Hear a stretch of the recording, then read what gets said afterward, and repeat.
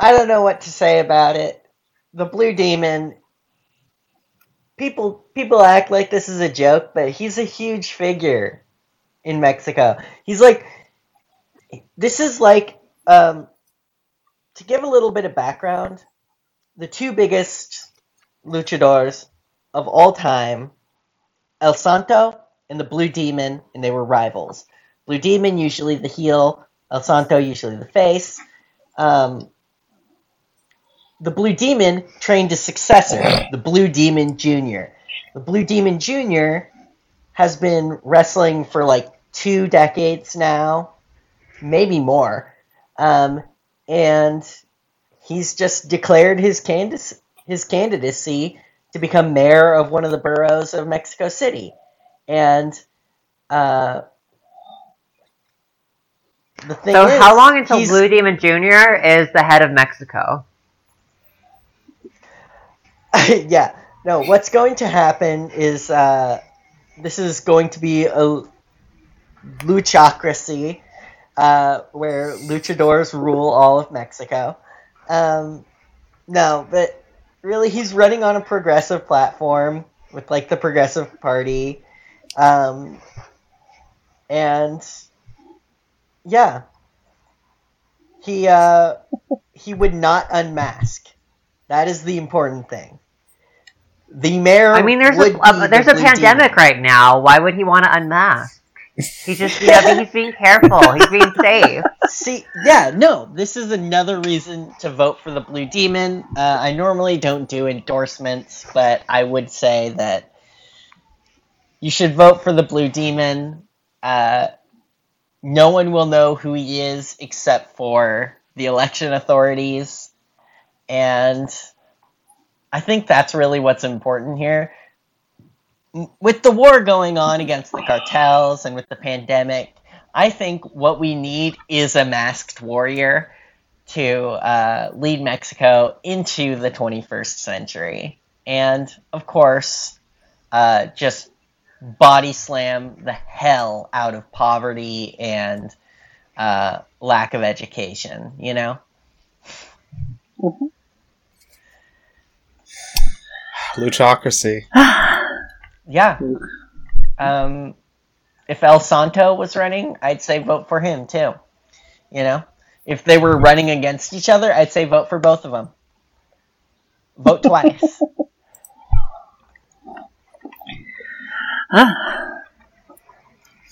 So that wasn't much of a what the fuck. It really isn't, because honestly, no one would be surprised if The Rock ran for president.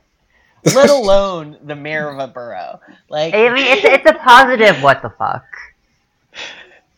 Yeah, that makes sense. Kanye ran for president. This is less weird. But we also have a negative what the fuck. Oh god. So ICE decided to show how progressive they are by quoting MLK on MLK Day on their official Twitter. Yeah. It's exactly as gruesome as it sounds. God. Jesus. It feels like if, like, during, like, World War II, like, the SS, you know, if they had to somehow, like, honor the memory of, like, some, like, German social democratic politician who was very big. Like, let's say, like, Rosa Luxemburg. Like, this is how, like, dissonant and horrific this is. Like, it's a horrific figure. It's a horrific organization, like, trying to gain prestige by honoring, like, a well-known leftist figure. Yeah. And it's absolutely fucked. Like, but we see this every year. We'll have, like, the FBI be like, we honor the legacy of a true American hero, MLK, RIP, Didn't they kill we him? didn't do it, hashtag, even if we did do it, hashtag, but we didn't. You know? Like... Oh, totally. they're like, just because we killed him doesn't mean we can't celebrate. Oh, Jesus! I mean, this makes it worse. Like, you get how this makes it worse. Like, they are dancing on his grave after they killed him. And this is like, this kind of like brings to mind shit that people were saying during Black Lives Matter and like the Twin Cities and stuff, as they were like, oh yeah, all these businesses started putting up Black Lives Matter real quick after the precinct got burned, and it was kind of like implicitly understood as like an insurance policy. So, guillotine insurance? Kinda. Oh, yeah, by the way, you're listening to Chop Shop Economics. Oh yeah, we read this shit so you don't have to. Yeah. The gang's all here. I'm St. Helen. I'm Miss Silver. I'm Dr. Spider.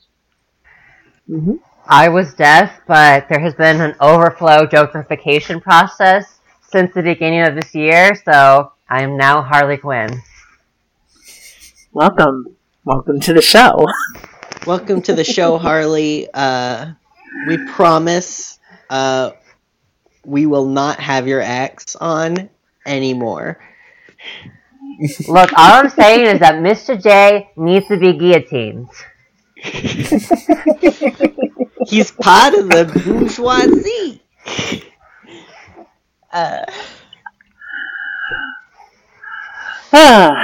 So, who wants to start us off? Yeah, there's some economic news that happened recently.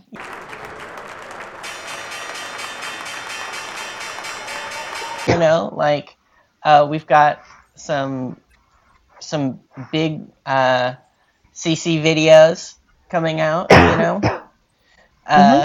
He's made some good promises. The president of Egypt and Egypt in general has decided to back a bunch of the African Continental Free Trade Area, the AFCFTA.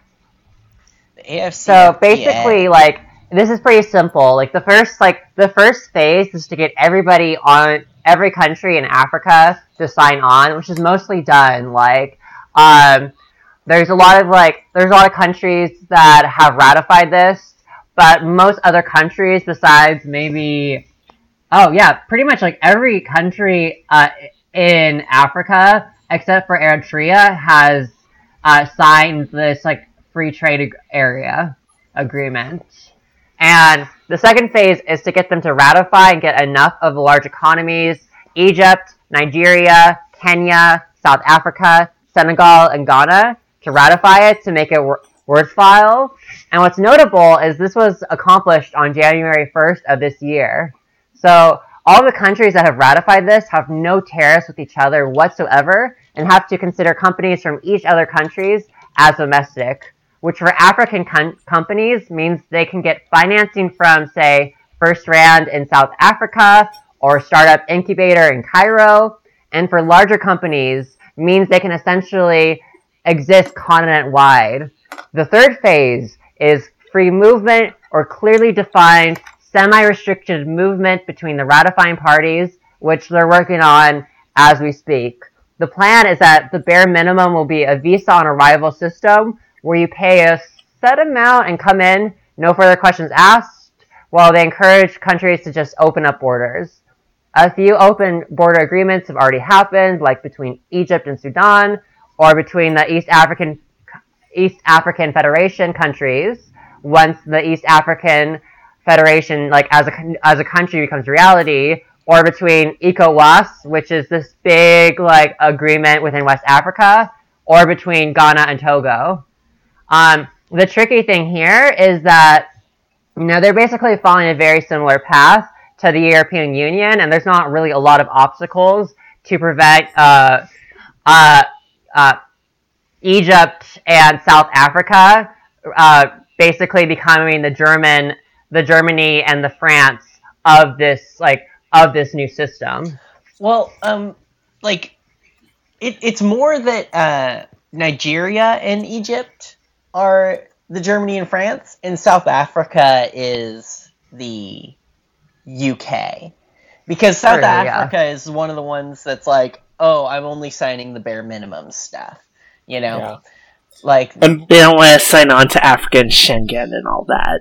Yeah. And Egypt is in a particularly like uniquely advantageous position with this right now, because as we've covered in some previous episodes, they have been successfully doing some really huge bond sales where they're taking in euros and yuans while like getting European and Chinese investors to buy bonds that have to pay out in Egyptian pounds. So they're effectively creating both Egyptian money as something of a reserve currency and making it accessible in other countries, while also giving themselves more like really solidly valuable money in the form of euros and yuans to prop up the value of the pound. So they're basically coining fucking money like nobody's business. And they're coining money that other people will take at That's actually the thing I find value incredibly... instead of having to deal with facing like massive depreciation of the value of their currency. And like it allows for Africans who are being funded, like African businesses and such, funded by Egyptian money, to really attract like higher value exports than they would Like, otherwise. what I find incredibly fascinating about all of this is that, like, even though, I mean, there are some broad similarities between, like, this like agreement that's forming that's basically consolidating the entire African continent as one political and economic entity. Like, and, you know, comparing that to the European Union is, yeah, there are broad similarities, but we also keep in mind that, like, Egypt and Nigeria and South Africa, to a lesser extent, are the economic engines of, well, economic engines is the positive way to describe it. You can also say social imperialism in the negative way to describe it. Cough, cough. But anyhow, like, what I'm basically saying here is that Egypt has a willingness to do social democratic, like, banking financial policy that you don't necessarily see in the European Union. yeah, they're doing like a bunch of like pre-EU, like Miracle on the Rhine and like Opus Dei type shenanigans, you know, like, and but they're not in a competitive trade environment like pre-EU Europe. They're in a very large free trade area, and like it. And so they've got this. They've got a very good situation. They've created a very good situation for investing in countries like Chad and the East African countries and things like that. And this will And be I think- like the first time that you have significant interregional trade in Africa since like the slave trade was a thing in West Africa. Exactly. This is if you look at the this is Yeah. pretty huge. Like Africa is going to be able to kickstart itself into not being at the economically at the mercy of the rest of the planet for the first time in like 300 years. And they're doing it in a situation where their infrastructure being relatively underdeveloped and focused on resource extraction is going to actually kind of be a huge benefit, because now all the new stuff coming out with renewables and all that other and cellular networks and everything else, like those are already taking off because they don't have centuries of accumulated like industrial period on infrastructure to have to work through. Yeah, it's Yeah. actually really And interesting that you if bring you this look up. And that's going Because, to lower like, cost of production across the board. That's just going like to the make for- everything cheaper in a significant way. Like the fourth phase of this project that they're working on is to create a unified transportation network, And that's the real pickle in all of this. Like, there's no Pan-African highway that doesn't go through Egypt. And, like, there is, okay, in a lot of southern Africa, there is British rail that was built there during the colonial period, but we have to realize how fucking shitty this rail system was, and it was never actually completed. It's just it's just this shitty rail system that is just, like, not linked together, but it's different segments that are, like, spread all apart. Like, just imagine, like, you know, what we see in the PRC and other parts of the world, like, a high-speed, like, rail, like, train system, like, uniting the entire continent of Africa. Like, infrastructure is the fabric and web of power, and, like, this is something that is gonna seriously make Africa as a continent, as a political system, as an economy, have so much influence on the world stage. Yeah, especially because previous to this, and probably currently, the vast majority of trade African nations had was with countries like Europe, the US, and China, and Japan. It was not between neighbors. It was intercontinental, and it was reminiscent of colonial arrangements. But by increasing trade between each other, they can keep their wealth from leaving the continent and just going to Egypt instead of hopping over into Europe.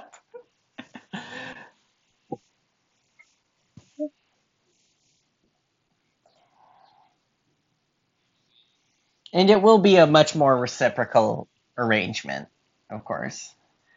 But yeah. So how's Parler going?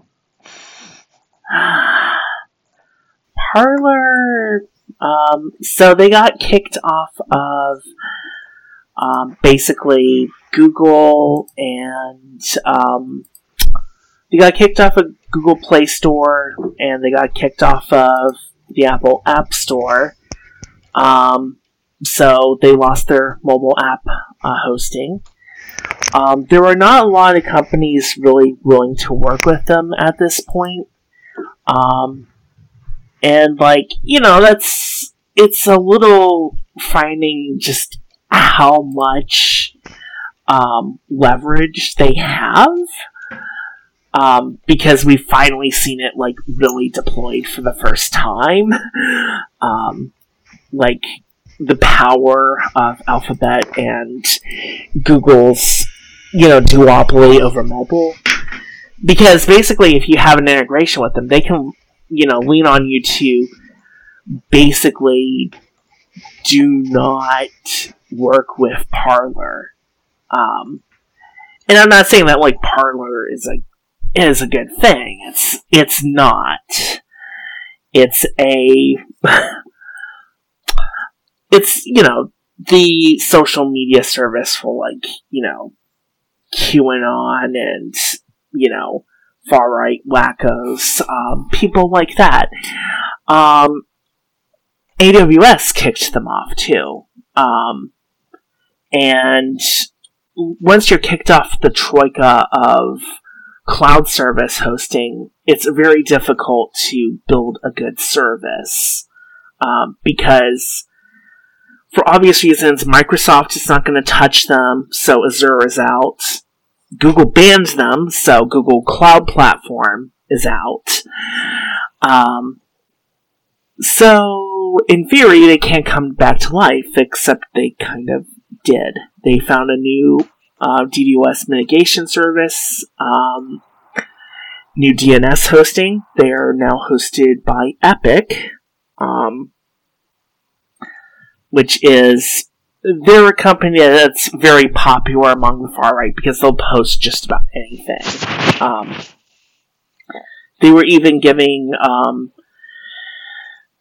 I believe they were even giving DNS and hosting services to 8chan. They later gave up on hosting them, but they retained the DNS. And yeah, basically, Parler is not dead. It just lies dreaming right now. But, you know, the Mercer Family Project's little pet project is not... It's never going to have the reach of, like, Twitter. Because there's no real business model for a service that's just, you know, the Mercer Family correct party thought line. Yeah, don't believe the whole bullshit about how, you know, Parler is a free speech network. They're not. They are very aggressive about their political line, which is basically what the Mercer family thinks. Yeah, Jesus, that was a lot. It's fucked. Yeah, and like the implications of this kind of thing are like the thing is that it's kind of a win for the far right. Much like how the aborted coup was a win-win for them. Because what happens is, like, Democrats have situated themselves, and, like, liberals have situated themselves on the side of, like, monopoly capital, you know? Whereas the right gets to position themselves as against these huge, ultra-powerful companies. I mean, I think and like, even if Parler, you know, doesn't survive, there is not a lot stopping the Mercer family from, like, just backing a totally not Parler project. This time without, you know, harvesting Social Security numbers. Because one of the things that really impacted Parler was that they got 70 terabytes of their stuff dumped before their AWS instance went down. Which has been, like, an amazing bonanza for open source intelligence, by the way. So, you know, there's folks that are crunching that like nobody's business, and they're like a bunch of kids in a fucking candy store, and the candy store is named Willy Wonka's Chocolate Factory. Like, academics are going to be chewing on this information for years and years.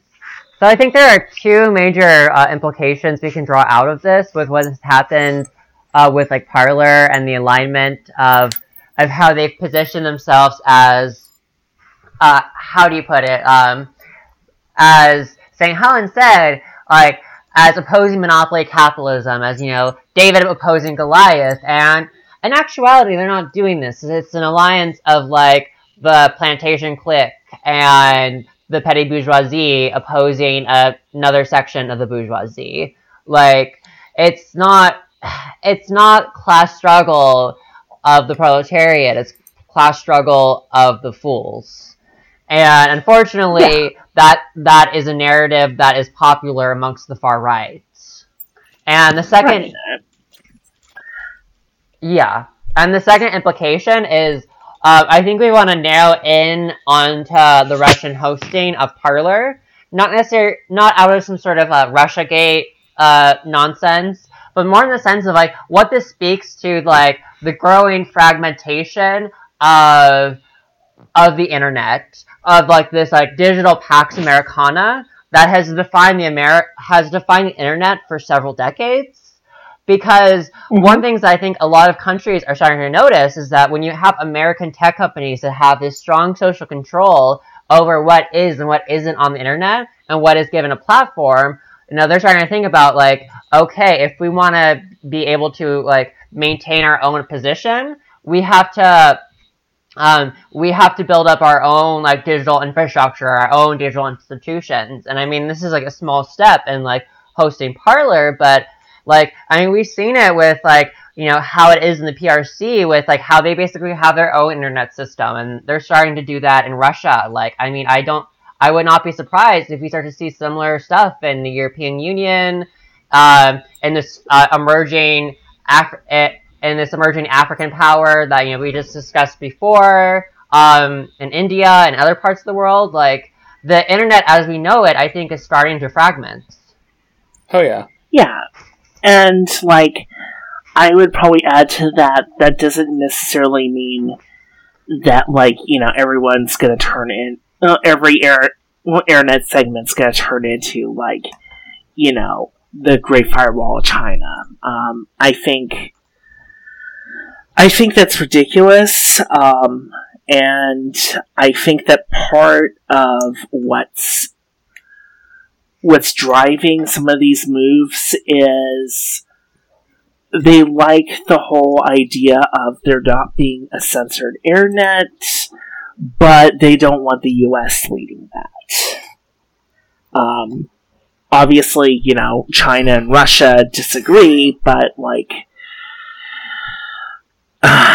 India is side-eyeing a lot of this stuff because if they can, you know, effectively blacklist an American company, what's to stop them from blacklisting their domestic companies? And so... Yeah, this poses a like strategic question for a lot of companies and countries outside of America. They realize, and honestly, like, everything is reliant on just a couple American companies who are subject to political pressure. Yeah, and it's like the other... I mean, hell, at this point, I would say that the European Union is probably going to be the center of gravity for the part of the internet as we know it, you know, over the next decade or so. Simply because, like, they're the ones who are actually moving on, like, the data protection questions and things like that. They've already been looking at both of them for, you know, abuse of monopoly power. I mean, it's not a good time to be an American hegemon right now.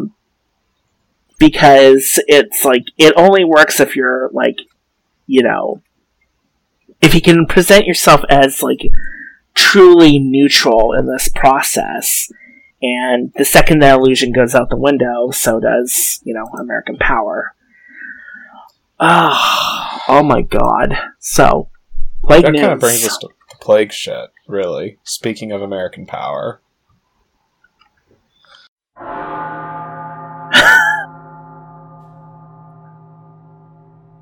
Yeah, we're having some really cool things happen in America that make the hosts of this show feel very safe, and we're seeing stuff like the huge amount of mass death causing, like, crematorium air pollution limits to be lifted, so they can just be constantly burning bodies 24/7 because there's too many dead bodies. And I think that, like, the mayor or, like, some high up public official in LA was like, yeah, we're pretty sure that 1 in 10 residents are infected with COVID, and they suspect that, and, like, health officials now suspect there's a new strain emerging. Yeah, and if we Los Angeles. go down to San Diego, somebody was saying that funeral homes are so backed up in San Diego that they're not even going to be able to bury their cousin until February. Meanwhile, like, you have people down here who are going to, like, these, like, big concerts. Like, there's this, like, certain segment, and I've seen this in a lot of, like, the party scene, you know, throughout, like, the West Coast, and I wouldn't be surprised if this is in other, you know, communities too in the United States. But one thing I've noticed is that there's a certain segment within the party community where it's just, like, people, like, they've lost track of, like, you know, caring for each other, and they know they're just in it for the spectacle. And, like, we've got to this point where it's just, like, whether you look at, like, LA or San Diego, and honestly, probably a lot of other parts of the United States right now, like where bodies are being burnt at a record rate, where funeral homes are piled up. And one thing that Doc was saying before is that we have new strains of COVID in California, in Ohio, and from what we've seen, these strains are more infectious, and there's a possibility. There's a study that came out recently that take this with a grain of salt, because there's obviously more research that needs to be done. But there's a study that came out recently that the vaccines are a little bit less effective for these new strains. Not ineffective, but they're not as sharp as they could be. And I think this really comes down to the problem is that, with vaccine distribution within the United States, because how insufficient and incomplete, because of this complete mess of infrastructure that we have, a lot of people are getting their first injection, but they're not getting the second injection. And that presents a nightmare scenario of a strain emerging that could be immune to the vaccine altogether. Yeah, and I mean, that's largely because there's just huge vaccine shortages in America right now. Basically, everyone has either is running out in the next couple weeks, or they've already run out.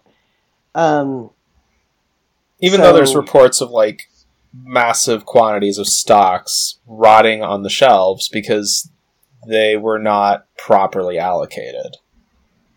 Yeah, there's things like Oregon is out of vaccine, but then there'll be a federal warehouse with just spoiling vaccine. It's nuts. And then we also have to take into account long COVID. 30% of COVID patients who were who were hospitalized and recovered end up back in the hospital within 5 months. 30%, up to 12% die of complications. The thing that a lot of the medical industry, a lot of the medical system is starting to realize is that long COVID, as this chronic illness, is this big problem. What they found is that many people who have long COVID suffer from long-lasting effects like heart problems, diabetes, chronic liver problems, kidney conditions, we were even seeing lung damage too. I mean, from images I've seen of lungs after recovery, you're looking at literal styrofoam. Oof. Yeah, and so we're not doing good on that front, and all of these, this does lead to a lot of pressures on labor though, and that's why we've been seeing such this huge strike wave that we've talked about a lot. And what we're seeing now is that with the Trump administration, they haven't been handling this well, and their allies have not been handling this well. There was a data analyst in Florida who was accused state officials of covering up the extent of the pandemic, and state officials issued a warrant for her arrest. As somebody put it on Twitter, authoritarian U.S. regime arrests whistleblower who accused state officials of covering up extent of the pandemic. And that's not helped by the fact that she turned herself in, by the way. Oh yeah, she did.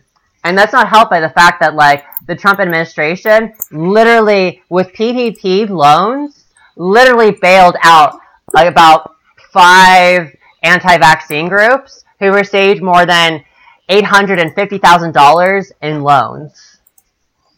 Anti-vaxxer groups. Yep. Yeah, this is where we're at.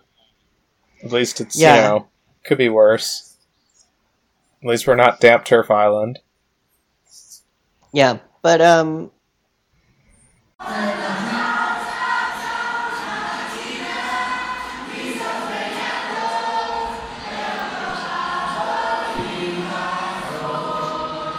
the Amazon is getting pressure from labor in Bessemer, Alabama. They are voting on a union at a 6,000 worker warehouse. one of the main warehouses in the U.S. And they're being organized by the Retail, Wholesale, and Department Store Union, which is a fairly small union, only like 6,000 people. This will boost their numbers by like 10%. And the voting is going to be by mail because of coronavirus. And it's going from February 8th to March 29th. It's a long, long vote. And what's interesting is that isn't quite just that it is an Amazon unionization, but it's that it's a huge warehouse. 6,000 employees are being industrially unionized. And like that's going to be one of the largest like union votes in American history, you know? And it's happening in a state that's notoriously anti-union. Yeah. Yeah. And during an administration that is notoriously anti-union. Luckily, there'll be a transition to the much more pro-labor Biden administration. That's one of the few good things you can say about the Biden administration is that they've consistently signaled to be more pro-labor than any president since fucking LBJ, I would say. Which isn't saying much, but but more than Obama and Clinton, so who were pretty much openly anti-labor.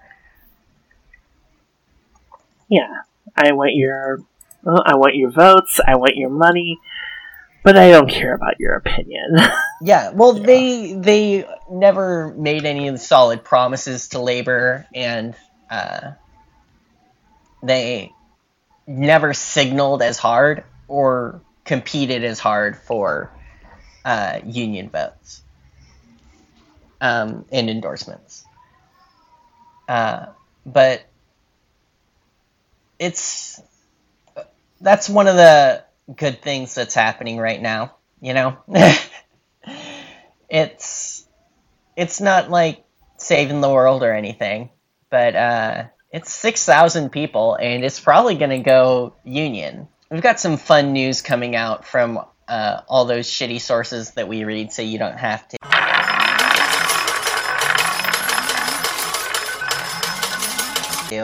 About investors and their spending patterns. And how's that looking, Spider? Oh, so that is just... This is the kind of shit that you hate to see if you're actually looking at the macro level. The short version is we've got CNBC of all people saying it looks like rich investors are spending like we're in the middle of a bubble. Well, then what that means is they're throwing money after like hot investment properties, things that look like they'll turn a buck quickly, tech companies, shit that like healthcare, shit that's rebounded in spite of COVID, and is basically the thing that's holding up our incredibly inflated stock market, not just in the US, but in like the European Union and a lot of other places, where investor confidence is depending so much on, well, the Americans are still somehow defying gravity, so fuck it, let's do this shit. But if people are spending like their money's gonna vanish tomorrow, that's probably 'cause it will. Yeah. It's 'cause that's a likely scenario, yeah. Like, you know how, like, when there's, just like, call an it what it is. If people are spending like we're in the middle of a bubble, it's probably because we are. Like, you know how, like, in movies and TV shows, and there's, like, an apocalypse about to happen, and there's, like, you see these big raucous parties, like, everyone's, like, is trying to, like, have as much, like, decadent fun before the end of the world.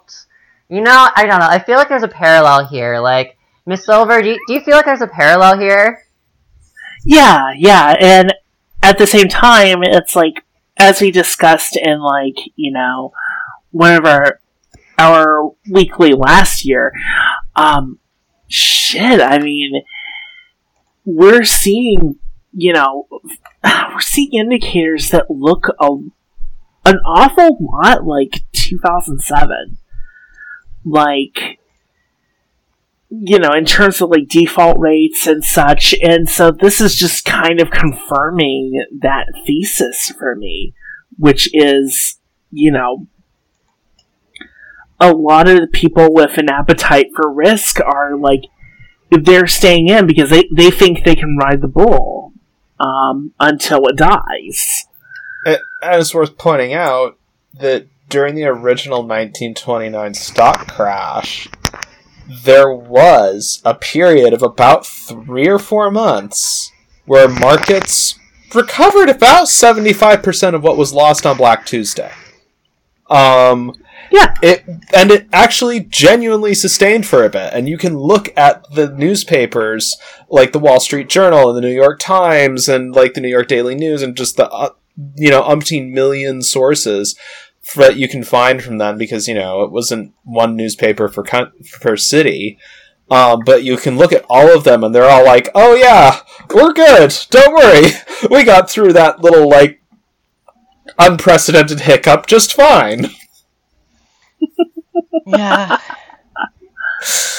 Oh, God. And we've been saying this all year. Throughout 2020, we're like, yeah, this is a fucking bubble. Yeah, and, I mean, like, what happens is that eventually the media catches up to our analyses, Yeah. Like it's been doing all 2020. Although my predictions tend to be a little less good compared to Doc's over here. Especially like my predictions regarding fossil fuels.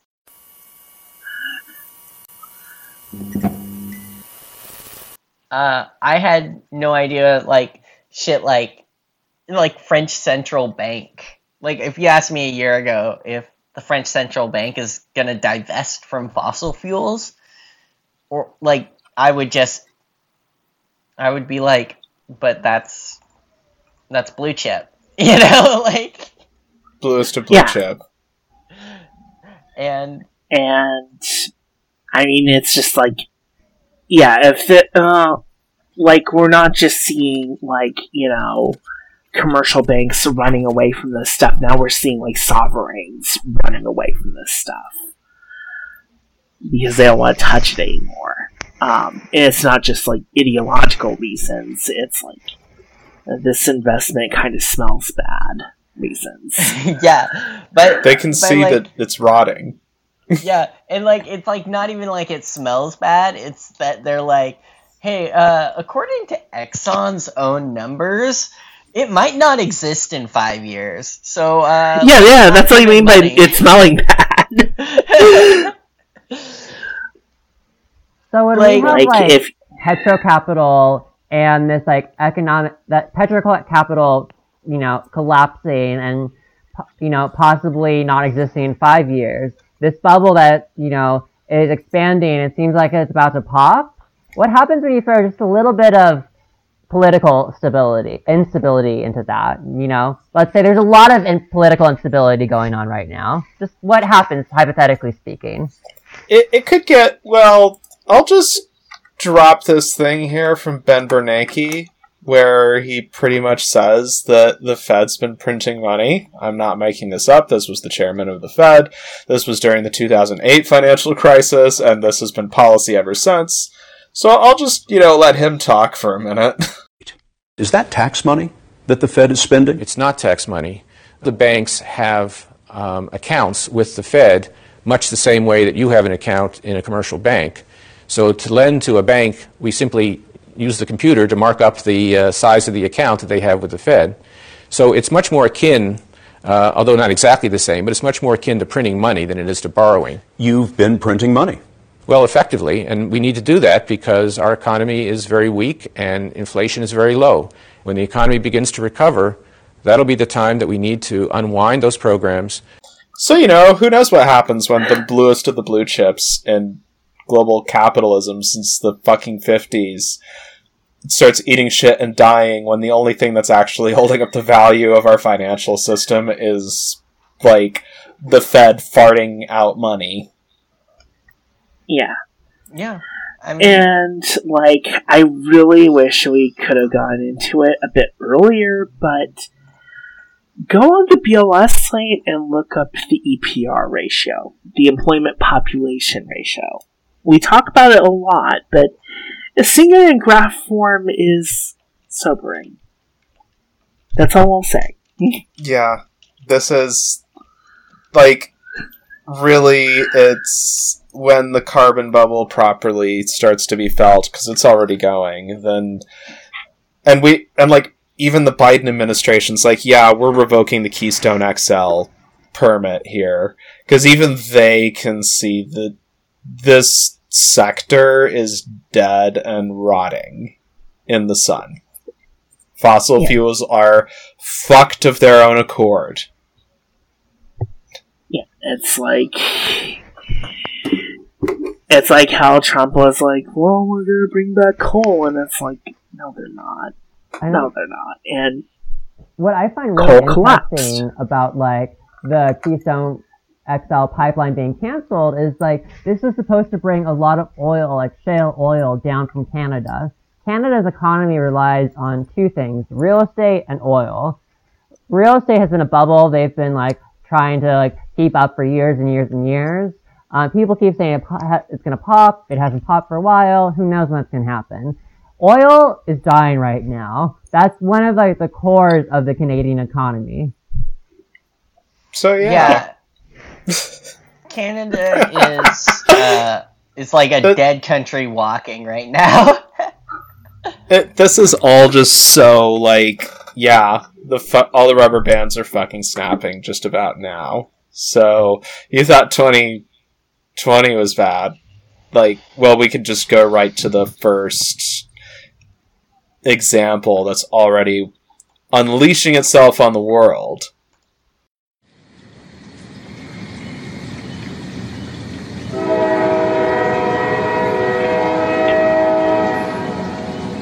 Of what we're talking about. As we go to Damp Turf Island for a minute and talk about trade. oh boy. I love how like I swear to God, the UK is like Boris Johnson is like Hillary Clinton, and the UK is like Jeffrey Epstein. It's just like choking it out in the prison cell, you know? Like, Yeah. It's so, yeah. Aren't they, like, seeing fucking food shortages? Like, yeah, legitimate, no, like... they ran out of jam and gravy. Like, That's getting pretty close to closing down the pubs in terms of things that will destabilize the UK. They were literally Those are the confiscating two the foods sandwiches of truckers bringing in shipments of food. The little just sandwiches. yeah. It's, yeah, you need to, you got a customs license for that sandwich. You know, like, It's insane! And there's shit like, there's people posting on eBay about how they're revoking contracts for shipping even from Belfast to the rest of the UK, because they're like, yeah, sorry, mate, I have to fill out a pile of forms. Because it's got the open border with Ireland. So it has the border has to be somewhere, and it ends up between Norland and fucking Britain. Like, And it's so great. And they can't put a hard border between Ireland and North Ireland, because if they do that, that breaks the Good Friday Agreement and say hello to a big sectarian conflict in Ireland. Yeah, because Brexit math says 26 plus 6 equals 1. Oh. Mm-hmm. So right now, there's more of a free flow of goods and services and people between Northern Ireland and actual Ireland and Northern Ireland and the United Kingdom. We're seeing shit just go absolutely nuts. in the UK. Yeah. And, like, we talked about this a good bit on our final 2020 episode. Just how bad things were getting, before the agreement was signed. Like, Dover is not set up for these sorts of long queues. All sorts of shit. It was, people rejecting, like, freight contracts getting rejected routinely as, like, a matter of course. Like, what the fuck can you do with that? And the thing I find is extremely hilarious about all of this is, like, you have these flows of trade that are, just completely, like, clogging up, and the UK is about to starve. I don't find that hilarious.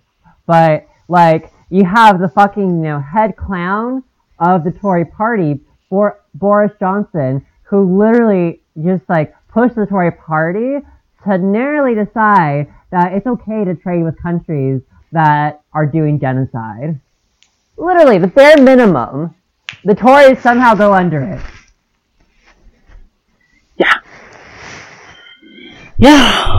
So, our last word?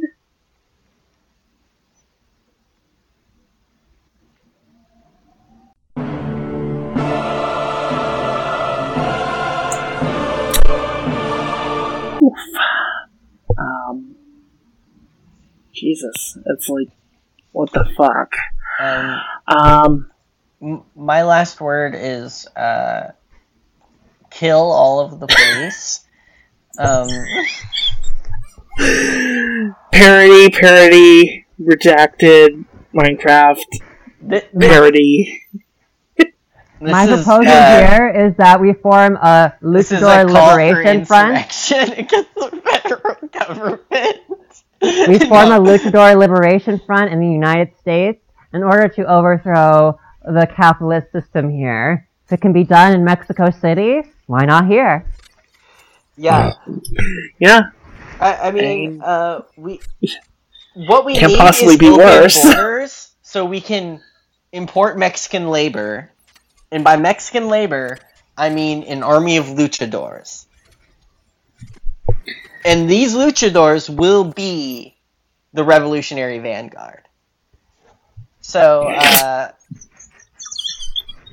the insurrection begins with the Blue Demon. And you can take that to heart. That is an official Chop Shop Economics prediction. I'm saying this now. The Blue Demon is the American Lenin of the 21st century. There's really unquestionably not much else to say other than if you're in Amazon and you're in Alabama, fucking vote for unionization. Just do it. Just do it. Fucking do it. Hell yeah. Start forcing your, state governments to do shit like get rid of balanced budget amendments and fucking pay people. Yeah. Yeah. Suspend rent, shit like that, suspend mortgages. Yeah. Little things that Italy did successfully. Keep stopping evictions by any means necessary, Like, the Fed can basically print money, so if they're doing it for the bourgeois class, why can't we do that for us? Exactly. Like, think about that. Why can't we do that for us? They have a fucking magic money tree. Yeah. It's right fucking there. Money printer is ready to go. The money printer is ready to go. Just Biden mint that fucking coin and give it to Bernie Sanders. Exactly. Who coincidentally is in charge of the budget committee in Senate now. Mm-hmm. Mm-hmm.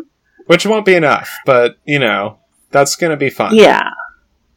And, we're recording this, right before the inauguration. Hopefully you hear this before the inauguration. we are about to exit this particular political singularity, and thank fuck. I am so sick of it. Like, we still don't know what's going to happen. We don't have the slightest clue. Miss Silver, I feel like you're trying to jinx us here. Just throwing that out there. I mean, it's like, I don't, no, you don't understand. I don't care what happens. It's over. What is over? Like, this whole, waiting to see if, like, there will be a transfer of power and all this stuff, waiting for, like, the other shoe to drop, like, until this happens, it's like, I don't know, my crystal ball ain't working. I got nothing. And I'm just eager for that to restart so that, like, I can start thinking about this stuff, because, like, I don't know what happens until I know how tomorrow goes. Tomorrow being, like, the inauguration.